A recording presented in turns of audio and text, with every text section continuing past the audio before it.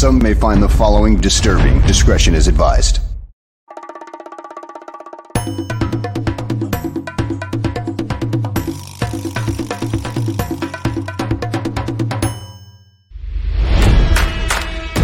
Never before in the history of sports podcasts have two men brought you opinion and analysis like these two. They speak for a city that's desperate for wins and titles, not whining and travesty. You might not agree with what they have to say, but you'll defend their right to say it.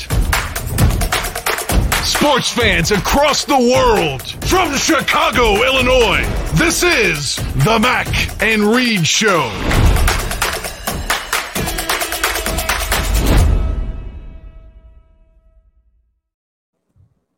What's happening, everybody? Welcome in to another edition of the Mac and Reed Show right here on the Barroom Network. Remember to check all our previous shows out on Podbean, on YouTube, Spotify, iTunes, wherever you get your media. Check us out there. Check us out on social media as well. I'm at the Real Evan Mac on Twitter, and Ross is at Ross Reed. And look at us reunited, and it feels so good in front of this camera after doing some audio-only podcast. What's up, Ross? What's up, man? How you doing? We're back at it. Back at it. Back like we never left. You know it. And a lot to get to on this show, as you got us till about 8 o'clock tonight if you're watching Central Standard Time, local Chicago time. And we've got, a lot to get to. The training camp has begun for the Bears and NFL training camps all across the nation as well. We're talking about everything in between throughout the show. But, yeah, big Bears news as we saw the first day of training camp break today, and we'll talk about other stuff and things like the Choco Taco and Mega Millions, all the stuff you really look forward to. The top 5 is interesting today. Top 5 diss tracks of all time that we will get to at the end of the show.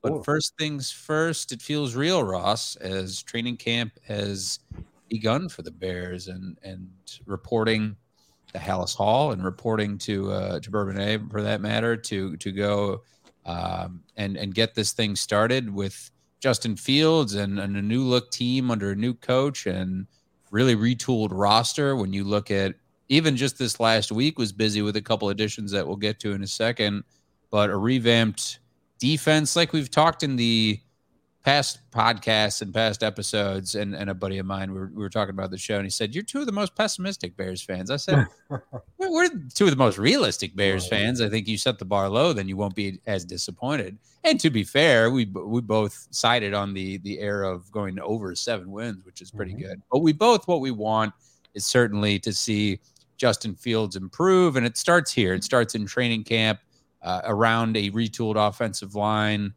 with the new skill position players that he tools with. And the same can be said about the defense too. This defensive secondary, there's some high expectations and how they're going to handle it. Roquan Smith, we'll get to his situation in a moment as well. And the rest of the defensive line, but the whole team, it's mixed expectations. It's a new beginning, a new regime. And I think I'm forgetting who said it specifically, but it seems like it's trending in the right direction as far as accountability under Matt Eberflus versus the Matt Nagy era. So to begin, I think importantly, the big uglies up front, protecting Justin Fields. He got a little bit of help this last week when the Bears are looking at vets, and after the Dakota Dozier signing kind of blew up in their face when he couldn't even make it to training camp, you go and get some depth, and you sign a guy for a year in Michael Schofield, who comes to the Bears from the Chargers to work on the inside of the line at guard. I know his wife, Kendall, and he are pumped with that he's with the Bears now. Kendall Coyne, his wife, who's a very accomplished hockey player, one of the most decorated hockey players ever, who I had the pleasure of meeting once. And then Riley Reif at tackle, who was also signed, who played with the Bengals most recently last season. His season was cut short by an ankle injury. He could play right or left tackle. He's done both in his career. A former first-round pick, a tough guy. It's a good way to spend, $10 to $12 million, whatever he ends up making. What do you think about these vets to start off, Ross, and these moves at offensive line? Yeah, I mean, I think it was something that was much needed. I think Ryan Poles and Matt Eberflus probably looked at the offensive line during OTAs, and they saw a very young group. They saw probably an inconsistent group, And, most importantly, they looked at their franchise quarterback and they said, listen, we can't have him behind this line for, 17 games. He probably isn't going to be able to hold up for 17 games if we throw this group out there. And I think they would be doing Justin at the very top of disservice if they, threw those guys out there. And also, I think they will be doing the young men who are vying for some of these spots on this offensive line a disservice if they put them in that spotlight immediately. You've got one of the Bosa boys coming at you week one, for goodness sakes. And it's going to be a tough test throughout the entire season. So, I think it wouldn't have been fair for a guy like Braxton Jones, who's a 5th-round pick this year, to have to go out there and be your week one left tackle against a guy like Nick Bosa, right? And then also I think a guy like Tevin Jenkins, who struggled to stay on the field his rookie season, or Larry Borom, who's kind of a lower round pick. I think it allows those guys to kind of ease into their own and not have the pressure on them to be day one starters and make a massive impact. If all those guys end up doing that, awesome. But I think that, Ryan Poles wanted to lean on some veteran leadership, especially as you start to install a new offense. And I think he also wanted to lean on guys who were accustomed to being disciplined up front in the offensive line. But, I tweeted out a stat yesterday, Riley Reiff had about 711 offensive snaps last year as the right tackle for the Cincinnati Bengals, who, of course, went to the Super Bowl. And of those 711 snaps, he had only one penalty last year. He gave up about 4 sacks, but only one penalty last year. And you think about what the Bears looked like last year on offense, and not being able to find a rhythm and being constantly in second and third in longs. A large part of that was due to bad penalties from, guys like, Fetty, who was on the field, who I know best as being a starter for you. And, even Tevin Jenkins struggled sometimes in getting those penalties. And that's the fastest way to derail an offensive series, but that's also the fastest way to put your young quarterback in trouble. So I applaud the moves by Ryan Poles. I think it was really smart and intelligent that he brought both of those guys in. Now you look at your offensive line. You got Riley Reiff, who will be your starting left tackle on day one. I think we can put that in pen right now. You've got Cody Whitehair, next to them, and then on the right side of the line, you can kind of figure out who's going to be there, right? I think that Schofield is going to be the right guard starting. And I think that Tevin Jenkins and Larry Borom are going to duke it out at the right tackle spot. It sounded like Larry Borom got the first team snaps today. But Tevin Jenkins could beat him out. He certainly has the talent to do so. Or Tevin Jenkins could battle Schofield for the right guard spot. Now the Bears have options, which is what you want going into this situation, right? Is you want camp battles, an option. So I applaud the moves. On paper, it looks nice looking left to right. If you get Riley Reiff there, you get Cody Whitehair, you get Lucas Patrick, you get Schofield, and then between Borom and Jenkins, that competition will be good. Hopefully, you want Tevin Jenkins to be that pick and as good as advertised after recovering from the back surgery. But it looks good on paper. I do applaud the moves. I agree with you, Ross, there that it makes a lot of sense for this offensive line to have some veteran leadership, to give Justin Fields some more time in the pocket, which he didn't seem to have, and create plays. So looking at that right side of the line with Larry Borom and Tevin Jenkins is just something we'll monitor as we continue on through the season. But, it's one day into practice here, into training camp, that is. And I know that another big storyline is certainly the Robert Quinn presence and him holding out, not practicing, doing anything spring related. And it feels like it was just that kind of off-season storylines where he's a guy who certainly has been traded before and doesn't want to get traded again. He's sitting out these spring drills. Most folks love Big Rob. Was he unhappy or what was going on there? But it turns out he went into practice and fully practiced with all his teammates. And really, it just seems like there's not much else to it. Do you see anything else that I'm not seeing, Ross? The only thing that I can see is I think that the Bears more actively shopping him. And I think that they still might be shopping him at some point later down the line, just because I think he's a good football player, but he obviously is a little bit older and he doesn't quite fit their timeline for the rebuilding part of things. And if they can get a decent package, I think that they will move on from him. So what I saw was a guy who didn't ask specifically for a trade, but I think it's a guy who has been traded twice now in the NFL. And so he's smart enough to know that when things might be rumbling a little bit, or he can kind of see the tea leaves, and he's kind of like, look, am I mentally preparing myself for my third trade of my career? And I think also, quite frankly, he's a little tired of moving around. I think that, he kind of wants to stick in one spot for the rest of his career. You can understand that. The guy's in his 30s. The guy came off a career of the year last year. Chicago's an awesome city. And I think he's kind of, in his mind, he's like, I would like to finish up here, but it really feels like I could be traded at any moment. And I kind of agree with him with that. Yeah, I know that he said he's been traded before and he doesn't want to get traded again. You mentioned his age, and that's a big question mark, even though he was a bright spot with his defense last year. But, training camp, this is what it's for, to make sure these guys get ready for the upcoming season and they stay healthy. And it's super important. I think Robert Quinn knows that. And he spoke to reporters. He's just the vet. And him being at camp is not certainly as noteworthy as another guy on that defense who is Roquan Smith, who's the captain of that defense. And that's a tougher situation and an odder situation where he walks into camp and reports, but goes straight on the PUP list. We know that he's not physically unable to perform. We know that he's seeking a long-term contract, and whatever that looks like, he'll work out with the Bears organization and his agent.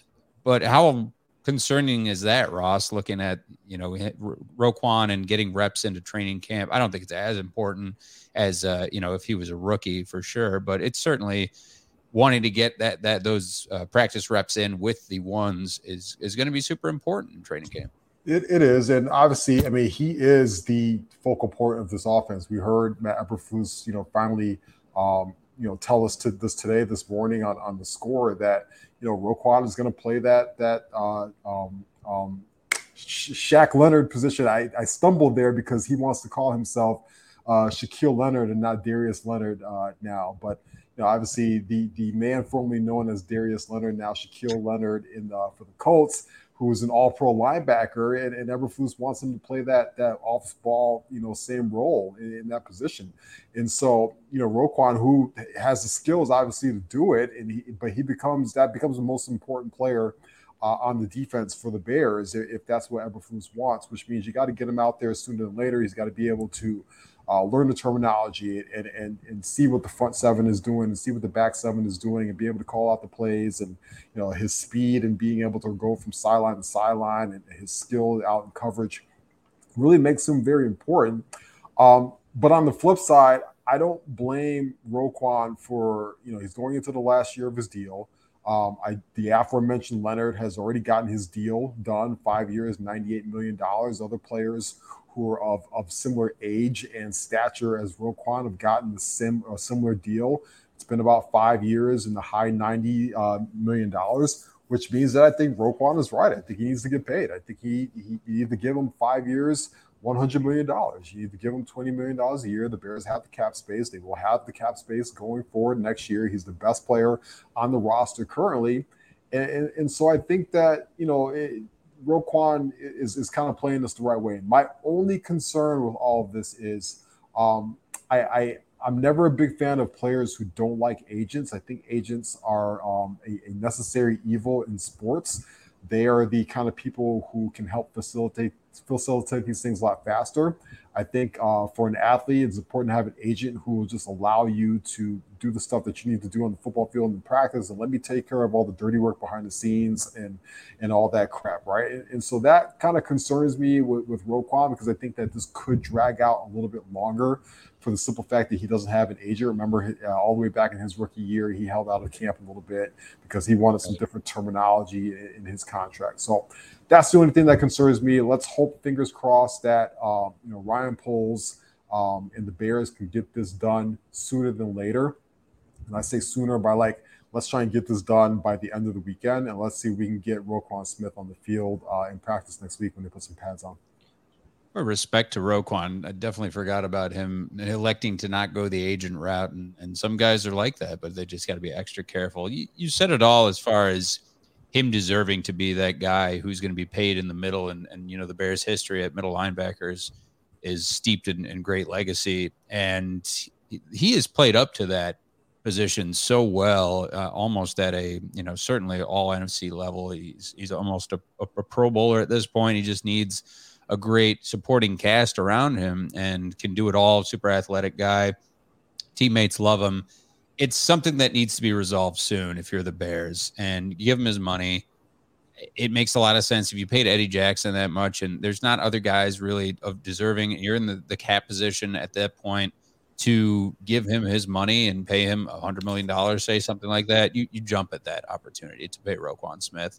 And as far as the rest of that defense is concerned, it does look like everybody, this is the first time, I think, Ross, you mentioned on Twitter, and the offense for that matter, first time in a long time where they come into camp looking pretty healthy, which is an encouraging thing. I think, based the rookies and the vets, all of them are ready to go and, have a good camp and stay healthy, barring, I got to knock on wood because we see some gruesome, weird non-contact injuries sometimes, but it's looking good right now.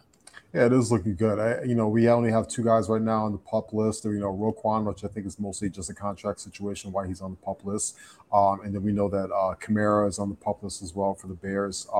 There's a couple guys not practicing right now with some, Sam Kamara is the defensive end who's on the PUP list right now. But some guys are not practicing right now, Dane Crunshank and a couple other guys. But it doesn't sound too serious, which is awesome. I think that the Bears have a lot of young guys on their roster right now, which, if you got one of the younger rosters in the league, you tend to not have a lot of guys on the PUP list. But that just means that we can see some true camp battles go out there, because there's still a lot that has to be, figured out here. You go look at wide receiver depth, right? Who's going to be the top 3 to 4 guys are going to be on the football field for the Bears. I think we can firmly say Darnell Mooney, Velus Jones, Brian Pringle are going to be your top 3 guys, but who's number 4? Is it Equanimeous St. Brown? Is it N'Keal Harry, who we heard a lot about today after the first practice that they have? Is Dab Newsome going to stick in there, or Tajay Sharp or something like that, right?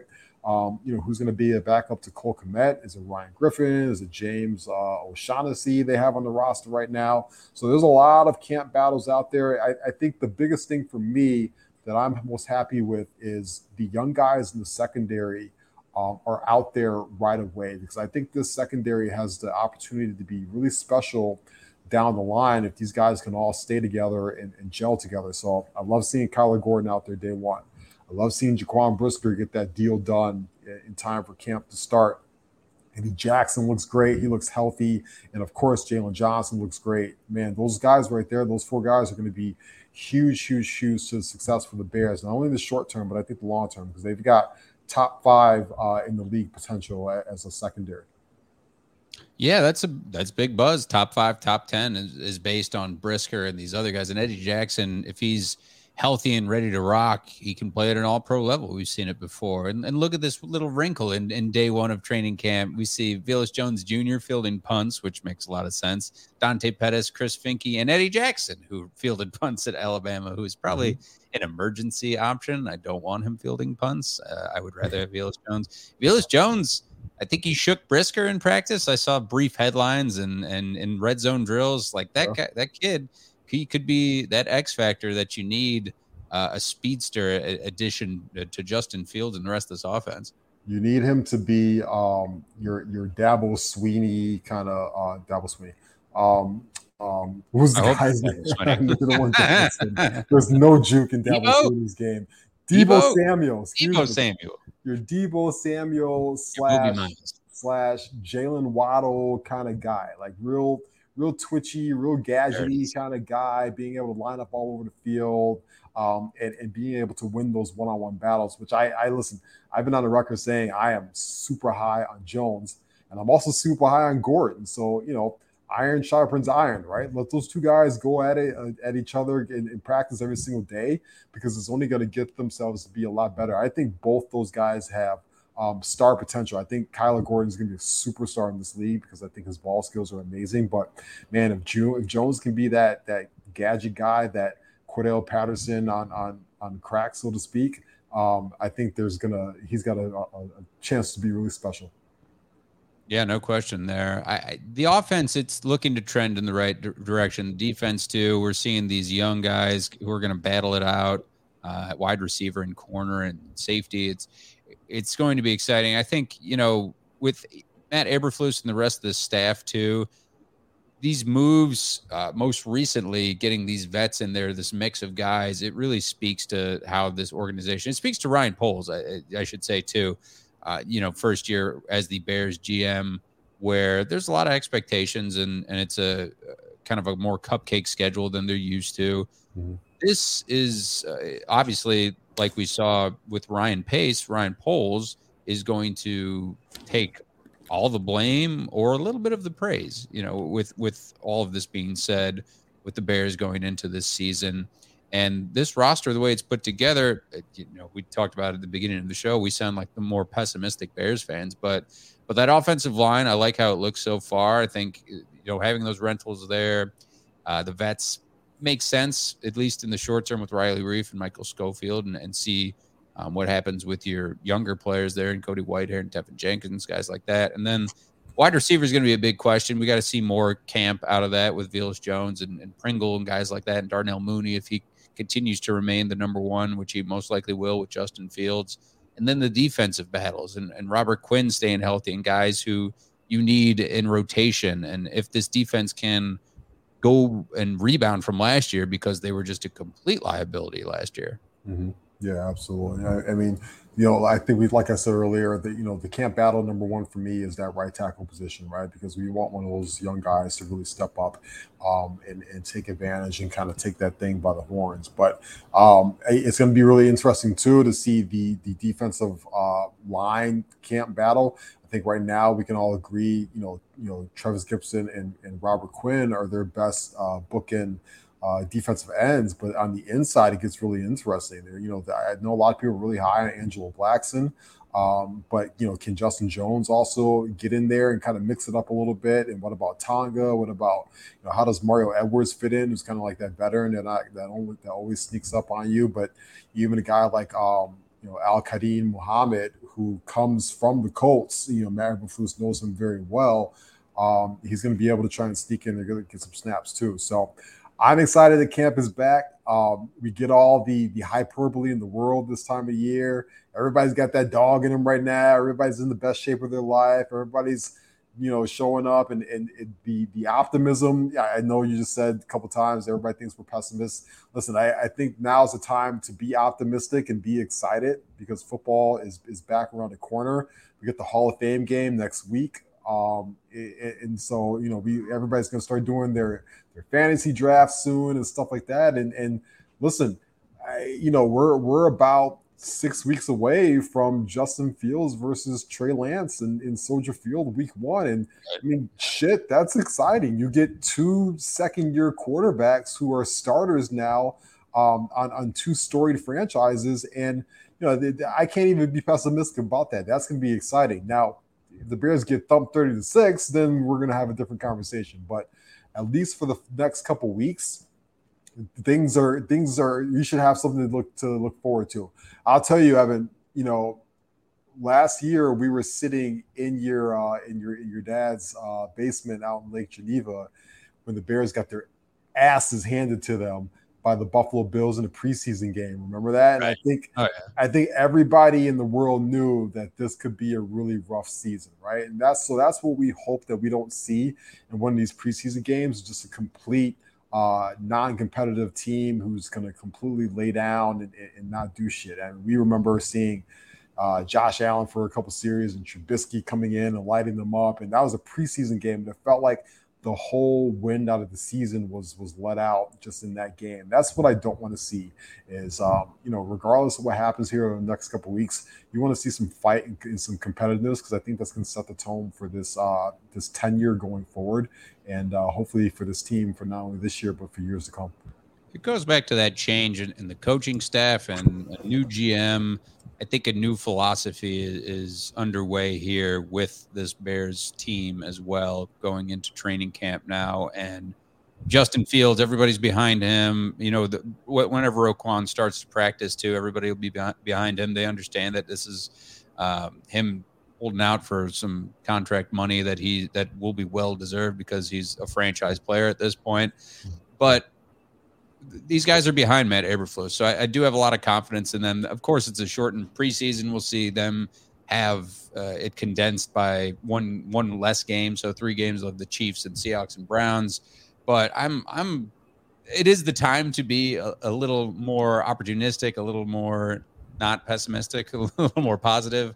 That's for sure, and it's something to see when you can really start to kind of blue sky your own predictions for the Bears and Justin Fields and this receiving core and the defense and how they can really make some noise, especially in the NFC North, when you look at the Packers limping into this preseason where I believe they just lost Bakhtiari. Who's always injured. It's, something like that. And then you got Minnesota and the Lions, all these teams are projected to be better than the Bears. The Bears could shock them all for sure. Now we're looking at the rest of the NFC. Who knows? But it's a good time to be positive there. And if you go to training camp, go buy yourself a $20 Mitch Trubisky shirt. Why not? Give it to the homeless. I don't know. The homeless with Trubisky shirts. Here's my question about that: is training camp today was not open to the public; it was just open to media.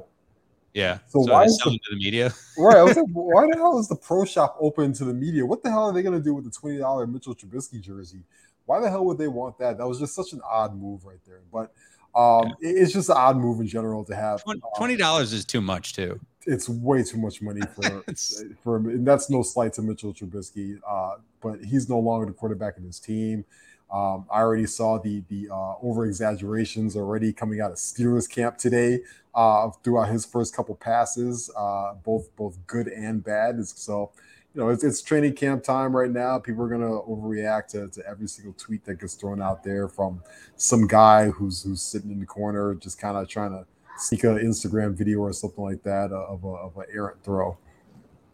Yeah, the Barflies are super pumped and optimistic in the chat. That's for sure. They are. Are we talking about the rest of the season too? I know we got a sneak peek. We're not going to go over the schedule. We'll do that later on, of course. But this last week, one of the better sights I saw was that I did dig that orange helmet. I don't know how you felt about it, Ross. I know how you felt about it because I think you said you bought one, a little orange helmet right away. And I dig it, man. I dig all of these alternate uniforms. I'm all for it. I think they'll be playing it in it October 13th. Yep. All orange. I'm all for it, man. Yeah, I'm all for it too. I did buy one of the little mini helmets. I was tempted to buy a real helmet. They were selling the real helmet at the same time, and I was like, "What the hell am I going to do with a real helmet?" Give it to Bradley. Yeah, right, exactly. That Aldo. What a good producer. Absolutely.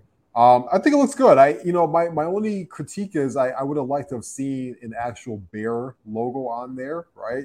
Just because that's something that they've never really done before is put the actual Bear on there. But I like the look. I like the color. I think your guys like Justin Fields is going to look amazing in it, and Mooney and Jones and stuff like that. I'd be really interested to see how some of the 320-pound guys look in that all orange on there. It's given very Sun-Kissed vibes for some of those guys. So, but shout out to the Bears. I like the fact that the whole league is trying something a little bit different and trying to up their uniform game. It's just only ups their marketing game a little bit. I think they realize that they've got the number one product in all of TV. They've got the number one TV show every single year, every single week. And so anything that you can do to attract people and make it more aesthetically pleasing, I'm all in. Anytime that fans can kind of add to their jersey collection and stuff like that, I'm all in too. The Bears orange looks great. Those Bengals with that white and that black on the That's clean. That is number one right there in the books. I even like the way the Jets are doing that all kind of black look too. So it's cool. I mean, I think everybody geeked out for a long time when the Oregon Ducks would show up and they had like 325 different jersey combinations and stuff like that. It's fun. I like it. And anytime the No Fun League can start having some more fun again, it's awesome. So I'm pro jersey switch ups. I'm pro whatever number the hell you want to wear. I'm pro, you get in the end zone, you want to do whatever dance you want. All that's good with me. At the end of the day, this is just a freaking game, right? And so let these guys have fun out there. It is a lot of orange, Nomad, and don't go hunting with that orange. You'll stick out like a sore thumb. That's the only reason they don't do that Bears logo on the orange. Is so much orange as is. But that would be great. I would love to see that at some point. We're talking about retro logos coming back, all that as well. And the rest of the NFL, Ross, of course, training camp has started for all these other teams as well. But, we weren't done with all these offseason signings, too. And we'll start with the most recent player to get signed to, of note to me was Julio Jones. And the rich get richer on paper again with Julio Jones signing with the Buccaneers. But this is a guy who had a real terrible season last year. We don't know how much he has left in the tank, but I know a lot of people were talking about Mike Evans, Chris Godwin, you have Russell Gage, and then you add Julio Jones, who you're just taking a flyer on. If he's half the player he was, who's, almost a Hall of Fame type of player, the way he played with Matt Ryan, just incredible talent. Is it the best receiving core? And what's a projection for Julio? Is it the best receiving core? It probably is. I think that it's it's up there with the Rams. It's up there with the Rams, absolutely. And the Rams are gonna, I think we're gonna see a great bounce back year from Allen Robinson as well. But what I like about the move for the Bucs is, Chris Godwin's still coming off that ACL injury, and they have they're optimistic that he can go week one. But if he's going week one, he's definitely not 100% on week one. And we've seen guys from ACL injuries. It takes a little bit longer for them to kind of get back into the groove of things.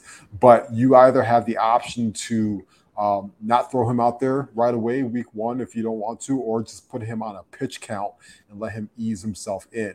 And then for the Julio, by having that insurance of Julio, but on the flip side of it, Julio doesn't have to be your number one or two receiver. And I think the reason why he wasn't so successful in Tennessee, number one, Ryan Tannehill's throwing the football. Number two, there's just too much pressure to put on him at this point in his career. He's not that guy anymore. He can't take that burden on and all those snaps anymore, and he can't hold up for 17 games and then also show up in the playoffs. But if you make him your number four receiver, which he basically is right now for the Bucs, right? You got Evans, Godwin, Gage, and then Julio Jones. And you can even mix in there some Scotty Miller, and they got some other guys as well. Then all of a sudden you can kind of say, Julio, you're going to be on a pitch count for every single week, but we really want you to show up towards the end of the season into the playoffs and be that big body that's be able to catch some tough passes, do a lot of red zone work and stuff like that. Don't forget, too, they also signed Cal Rudolph, the former Vikings tight end, to come in. It's huge without Gronk. Yeah, and do a lot of that Gronkowski work. They still have Cameron Brate. They've got playoff Lenny coming out the backfield. So the Bucs are loaded. I saw a pass today that the Bucs Twitter account tweeted out, and it was a deep pass from Tom Brady to Julio Jones. And Tom Brady still got that. He still has his deep ball. He still has one of the prettiest deep balls in the league, right? And if Julio Jones can just kind of stretch the field once or twice a game, it was worth it. And also the Bucs took away, it was addition by subtraction, because we know the Packers were really in on Julio Jones too, and they wanted to bring him in. And those two teams are going to be in direct competition with each other for like the number 1 and 2 seeds. And I think that the Packers, their receiving core is it's rough to me. I think it's a lot rougher than the Bears. Christian Watson is already on the PUP list, and they have a lot of depth issues in my opinion. After that, they got Lazard, who I know Aaron Rodgers today gave a little bit of a slight to Devontae Adams by also calling Lazard. He would say he's going from one Hall of Famer to another, because Devontae Adams called Derek Carr a future Hall of Famer the other day. So we're already starting that. But I think the Packers are really going to struggle offensively with those receivers because as we saw late last year, Rodgers really locked in heavily on Adams and nobody else. So good move by the Bucs to even take away from the Packers.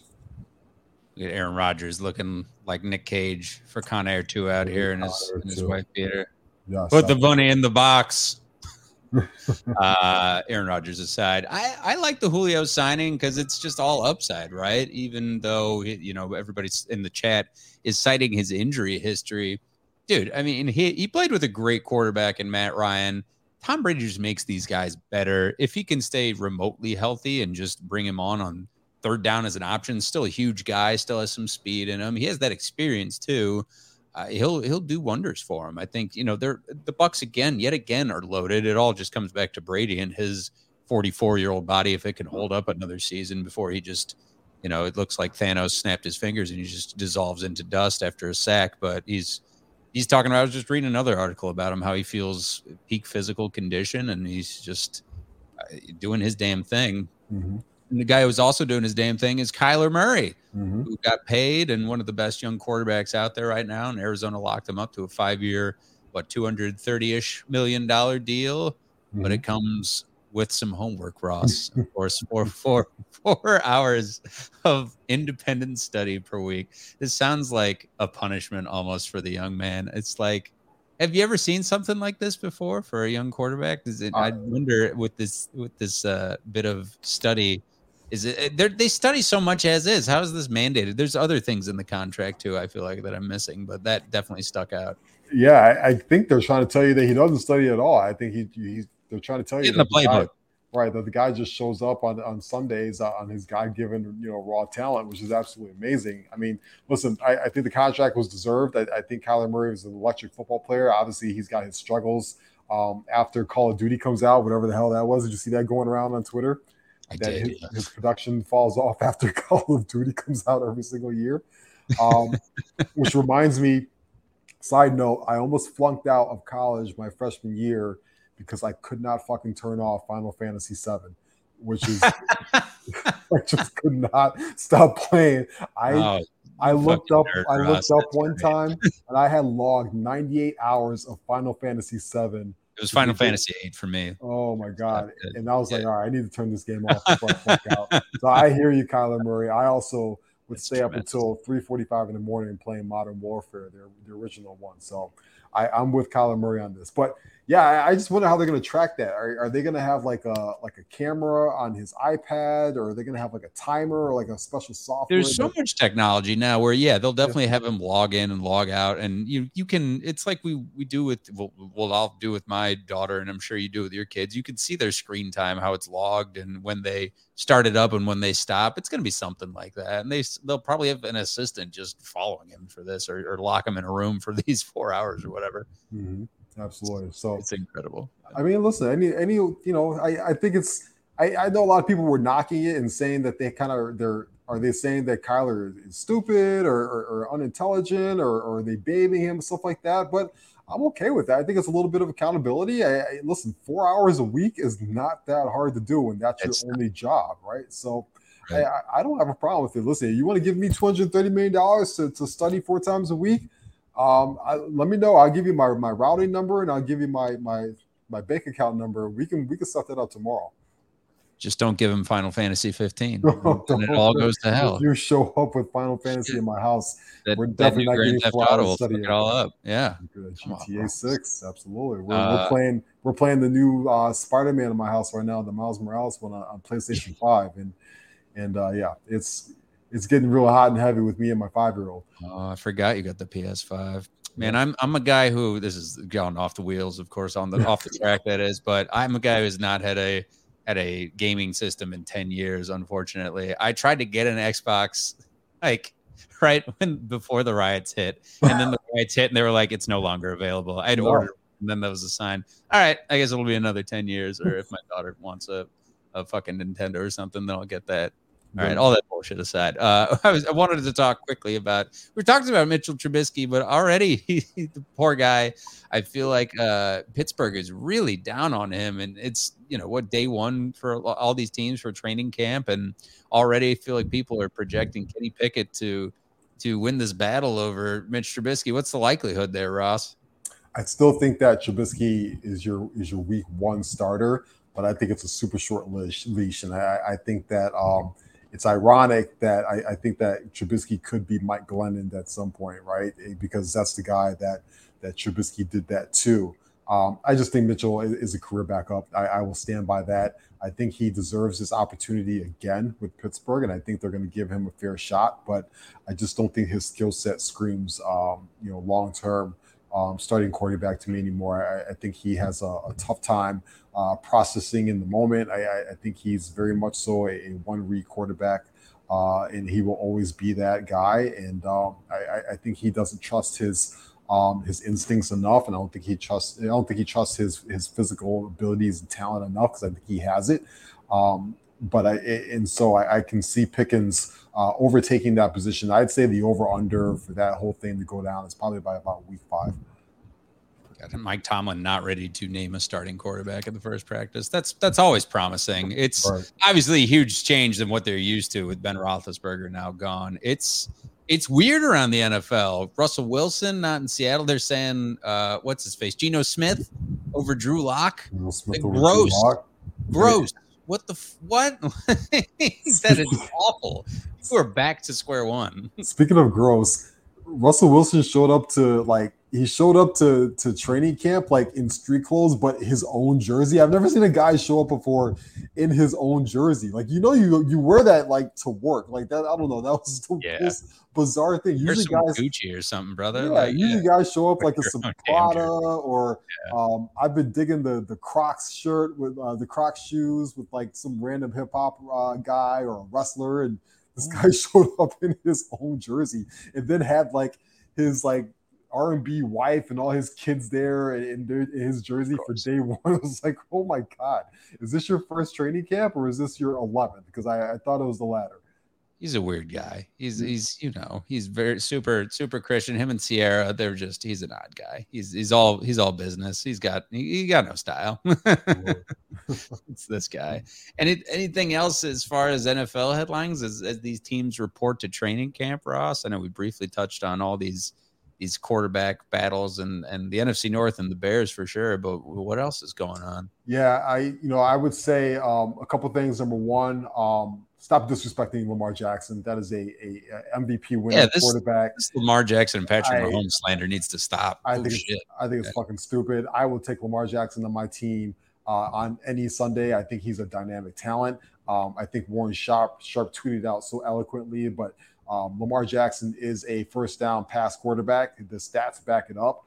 I think that he deserves every dime that hopefully eventually will be coming his way. Calling Pat Mahomes, who's probably one of the best generational talents we've ever seen at quarterback, a one-read quarterback and stuff like that is just absolutely absurd. So that kind of bothered me a little bit. The Jimmy Garoppolo thing is interesting, right? Because they finally came out and say that Trey Lance is their guy and they're moving on. But Jimmy Garoppolo, carries a $25 million cap hit. And is that something that you want to have as a backup quarterback going into the year? And the fact that, if he's on your roster, you're going to pay him $25 million, you kind of have to practice him. You got to play him in preseason games and stuff like that. So what are they going to do? I don't know if he's a really tradable option right now because the dust is kind of settled, so to speak. I think if he was going to Seattle, they would have done that deal already, right? Him not going to Carolina instead of Baker Mayfield going there, it's like, what's next for Jimmy Garoppolo? I think they will, eventually have to release him. And then if they release him, who jumps on him? The top two teams that come to mind for me are the Seattle Seahawks because they really could use his talent. But keep an eye on the Miami Dolphins, because if that Tua thing looks bad earlier, than expected, we obviously know McCarthy's down there, and I'm sorry, McDaniel's his name, and he's got ties with Jimmy. They keep signing ex-49er players to come into that system, and I feel like Jimmy Garoppolo with those boorishly handsome looks would do really well in South Beach. Jimmy G, but Tyreek already said Tua is the most accurate quarterback, which will make that all the more awkward when Jimmy G eventually shows up there to take a bad move. How about say like job? How about just say he's accurate? How about that? Absolutely. How about he won't underthrow me? How about that? Start there. It's worth mentioning that DK Metcalf and Deebo Samuel and Derwin James from the Seahawks and Niners and Chargers are all holding out for contract issues. In Seattle, it's kind of a mess right now. But if Jimmy G gets there, who knows? And then Chris Carson just retired. His neck injuries. Godspeed to him. I completely get it. I think Derwin James will get his money sooner than later. He's a very important piece to that football team. He's one of the 3 best safeties in the NFL. And, we just saw the last safety set the market for him. I think he'll get his money a lot quicker than both of those receivers. But listen, San Francisco needs Deebo Samuel on that football field week 1. No question. With Trey Lance against the Bears, or else they're going to get their clocks clean, I think, by the Bears. The DK Metcalf thing is interesting because I still think that they should have traded him a long time ago. I think that they should have traded him. If you want to trade him to the Bears, trade high. Go for it. But I don't think that he fits in the timeline of what they're trying to do there. They don't have a quarterback. I don't know if you're going to try and pay him Devontae Adams money, but have Geno Smith throw him the football. That doesn't make any sense to me. Just go ahead and flip him for a couple of first-round draft picks and be done with it, right? Pete Carroll's always been a run-first guy anyway, so blow that thing up and trade Deebo and trade DK Metcalf already. And so I'm on his side too, man. I'm not showing up there busting my ass and catching ducks from Drew Lock, and you're not going to give me new paper. I'll sit right here until you decide to pay me or trade me. Totally fair. We're still sticking with the Seahawks. The chat's going wild. Aldo, when did you meet Sarah? We need the story, and I really need to bring a segment where we talk to Aldo about that on the next Mac and Reed show. We got to move on. Other things in the news, sports related. This is, I feel like, just been dominating the headlines that we did not talk about. But about the whole Brittany Griner shit that's been going on and her being detained in Russia. Now, Joe Biden, the administration, has offered to exchange Russian arms trafficker Victor Bout for Brittany Griner and Paul Whelan because she's been detained in Russia for better part of like 5 months now. It's insane for this, something that was prescribed to her, I believe, too, or she could at least produce something like that. It's pretty screwed up. Would you take that trade? I think Russia will take that trade, right? Russia take that trade. you're trading an arms dealer for a female basketball player. Listen, it's tough to get into the politics of all that. I'll say this: I think that we can all agree what she's in jail for specifically was just some cannabis oil is absolutely ridiculous. I think in 2020. Where marijuana is recreational, as recreational use is legal in a lot of the world now, including a lot of the United States, including here in Chicago, where you and I both are. So I do not think that she should be incarcerated for that. But also that's their law there, and you have to understand that that's the law that they have, and sometimes you got to abide by that. So it's all a very blurred line. So I will say, for her sake, I hope that she's able to come home sooner than later and come back to her family, because the whole thing has been a complete nightmare for her, and she deserves to. I feel like she's done more than enough time already for such a small infringement or reaction. The whole trading an arms dealer and stuff like that they've done movies about already and stuff like that.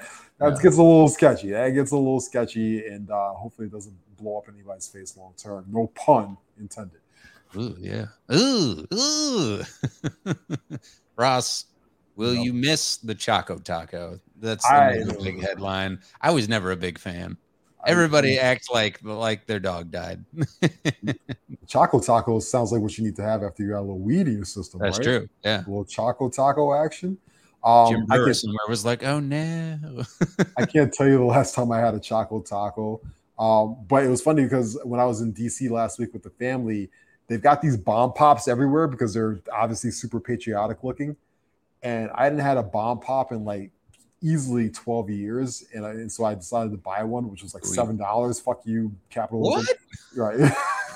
I hate the future. Sucks. Like, fuck you, Tom Jefferson, selling me $7 bomb pops outside the Lincoln Memorial. Shit is this?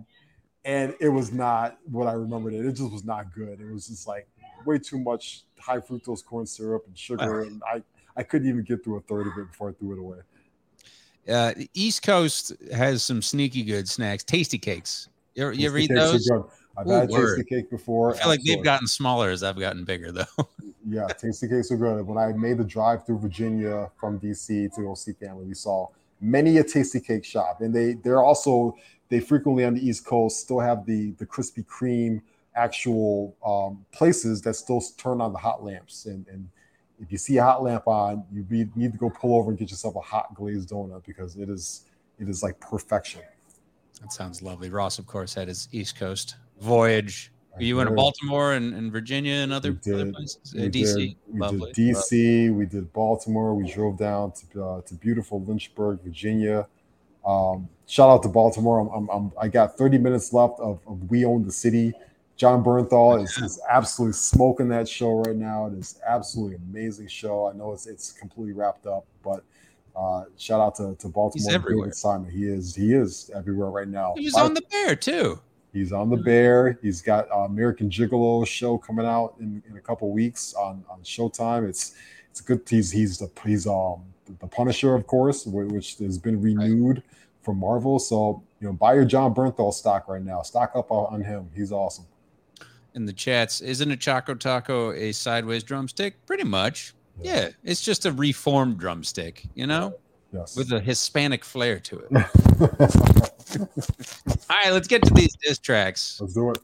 So, top 5, and the honorable mention list is pretty great. I know that Drake, your boy, he has several on there. I think that Lauryn Hill with Lost Ones. We've had Common actually have some diss tracks come out, and he's been the subject of some diss tracks, but fucking LL's in there. There's a long, great history, Gucci Mane, but there's like the top 10 and the top 5 to 6 are pretty indisputable, I would say. So Ross, I want you to set it off with your number 5. My number 5. So my number 5 comes from a hip hop beef that was very prominent when I was really kind of coming into my own loving hip hop. I feel like at the height of hip hop in the last 25 years, and that comes from the Jay-Z and Nas beef. So my number 5 is The Takeover, which is the second song. Oh my God, it's number 5? It is, which is the second song on the Blueprint album, of course, as we all know. Jay-Z famously going after Nas and also Mobb Deep in that song. He performed that song at Summer Jam. It was a huge ordeal back in the day. The beat is amazing. No ID did the beat, who's from Chicago.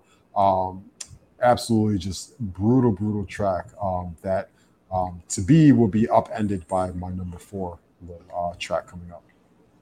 Oh man, I can't believe it's number 5. Your boy Jay-Z, your number 1 rapper of all time. My number 1 hip hop album of all time. Yeah, The Blueprint. So number 5 for me is really just I had to, you had to not include obviously a lot of great candidates in this top 5, and just for me, who always responds and kills it is Eminem. But I can't exactly name one great. I think the most recent one he did was Kill Shot, where he just slaughtered MGK, and how easy is that, anyways, with this goofy ass? We'll be at Lollapalooza this weekend. So go check him out, I guess. No, if you want your ears to fucking bleed.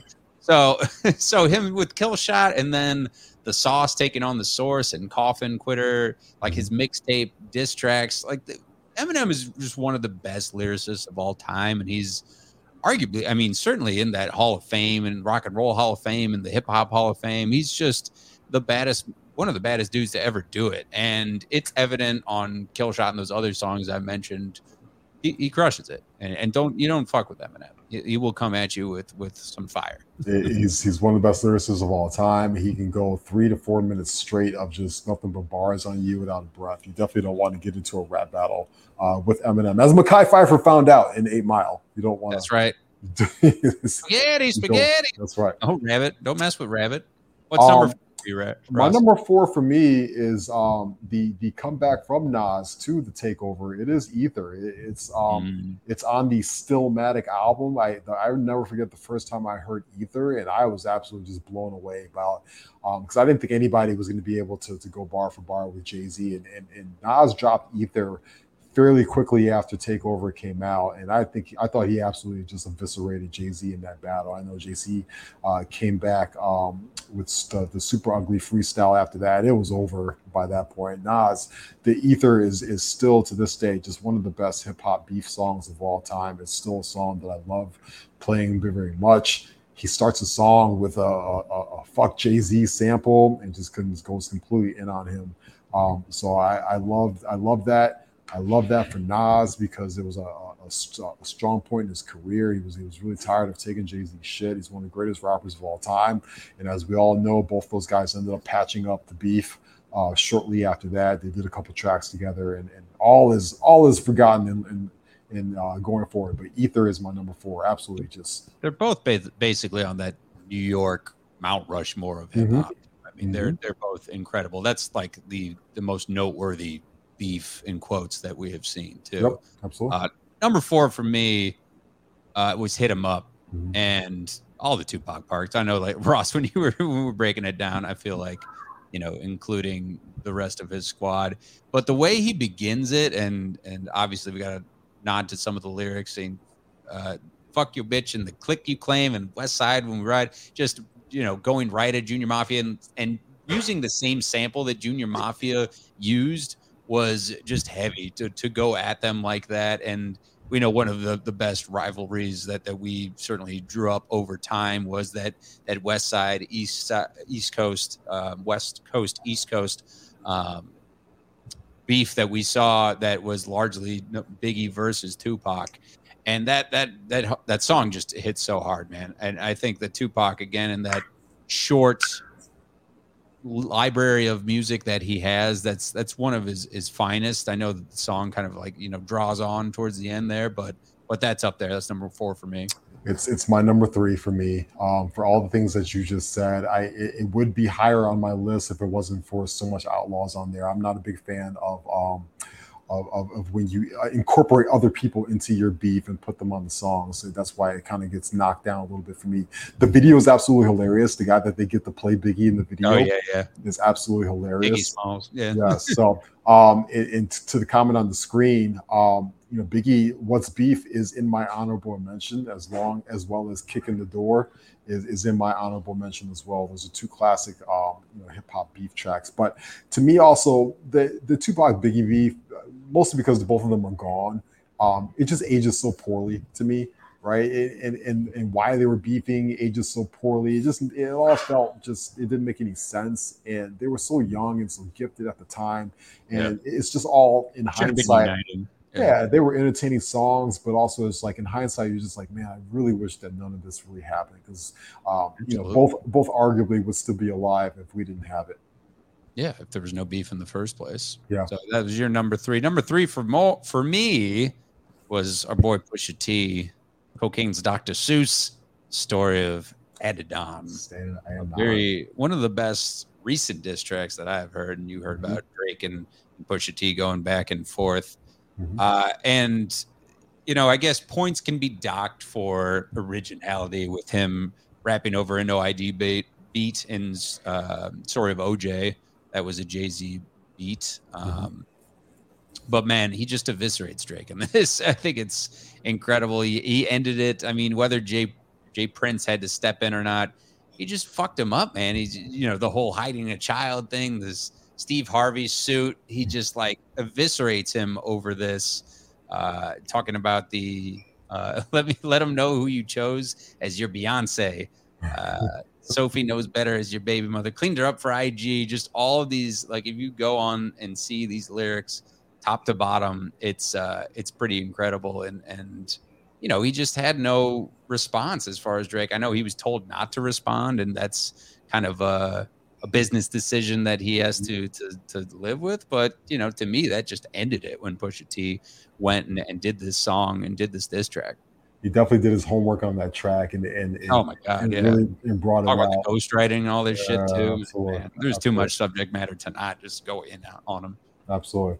Number 2 for me is taking it back old school, late 90s. I Cannabis with Second Round KO Yeah. It's my number 2. That's him going against LL Cool J back in the day. That beef kind of started on the track 4321, which is a classic hip hop song for me. Cannabis, one of the best lyricists of all time, really struggled to put songs together and put albums together. But Second Round KO is just an absolute annihilation of one of the best and famous rappers of all time in LL Cool J. He gets Mike Tyson to do the ad libs and on the track, and Mike Tyson's in the video. It's just an absolute perfection of a beef track right there. And I know LL came back with Return of the Ripper after that, which is a very good hip hop track as well, hip hop beef track as well. But Cannabis with Second Round KO. The beat is absolutely amazing. He just goes crazy on them for the entire song. It's something that still to this day kind of gives me goosebumps when I hear it. That's a good one, Ross. Very good. Number 2 for me is Takeover.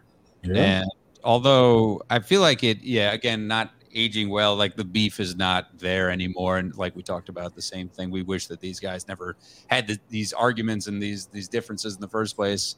But Nas being arguably more active than Jay-Z now, but just as accomplished, like whatever with that. But the beat, the build up in the verse is like, as soon as I heard that 5-to-1 sample from the Doors, for me was just bananas to me. How ROC would run this rap shit, just went in on, and the verses, like we talk about Jay-Z and his place in hip hop. I mean, it's obviously so high up there as one of the best MCs of all time and set the bar so high.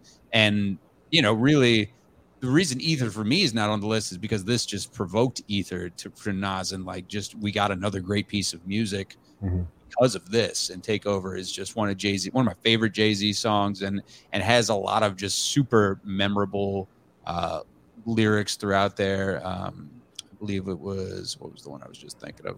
Wise Man told me don't argue with fools because people from a distance can't tell who is who. I feel like that was just trending a while ago too. It was Kevin Hart was talking about beef like that too, and that lyric came up. Yep, absolutely. It's a great one. Number one, my number one. My friend. It's No Vaseline. It's no Vaseline. Come on, it is the best hip hop diss track of all time. It still bangs to this day. It is a classic song. Those lyrics are, they're rough, they're gritty, they're brutal, they're visceral. The beat is amazing. And it is Ice Cube at like his, I think people forget because Ice Cube did Friday and Are We There Yet? And all, he was a Family Guy and all this stuff, that Ice Cube will get in your ass on the microphone. And he absolutely destroys everybody in MWA. And Jerry Falwell, of course, their manager at the time, in that track. And that was the kickoff really to his solo career, which was very obviously lucrative for him going forward. He ended that group right then and there and really launched himself into superstardom. It's just an amazing track. It's still on my workout playlist to this day. And anytime it comes on, I cannot turn it off. I will listen to it all the way through. So No Vaseline. What a great name too for a hip hop diss track, as you can obviously tell where he's going with that. Here's what they think about you. It's a banger, man. Ice Cube just really, just eviscerates everybody from NWA so methodically, looking like straight bozos. What's your favorite line from that song? Think about it, Ross. Solo, yep. Yeah, but Easy, talking about Easy and Dr. Dre stick to producing and putting Jerry Heller in there. He just did not leave anybody out, from DJ Yell to MC Ren, all these guys. It's funny the way it was depicted in Straight Outta Compton too, which was a great biopic of NWA. And when Ice Cube went off, and it was Ice Cube's son portraying Ice Cube doing that song for the first time, and all their reactions, it was just fantastic. I was like, this is definitely what it was like. They're just losing their minds over this track. He crushed it. Ice Cube, that's such a great song, and it sets the bar. There's no other great diss track that, like, besides No Vaseline for you or for me. There isn't. At number one. Absolutely. All right, we ran out of show. Thanks to everybody for listening in on Spotify, iTunes, and Podbean, checking us out on YouTube, watching with the live stream. Thank you to the Barflies. Thank you to Aldo for producing our show. Check out Science Fiction later on tonight as well. If you want to get your sci-fi fix on, check us out on Twitter. Follow me at The Real Evan Mac. Follow Ross at Ross Reed. For now, we say deuces. Be good to each other out there. So long, everybody. Peace.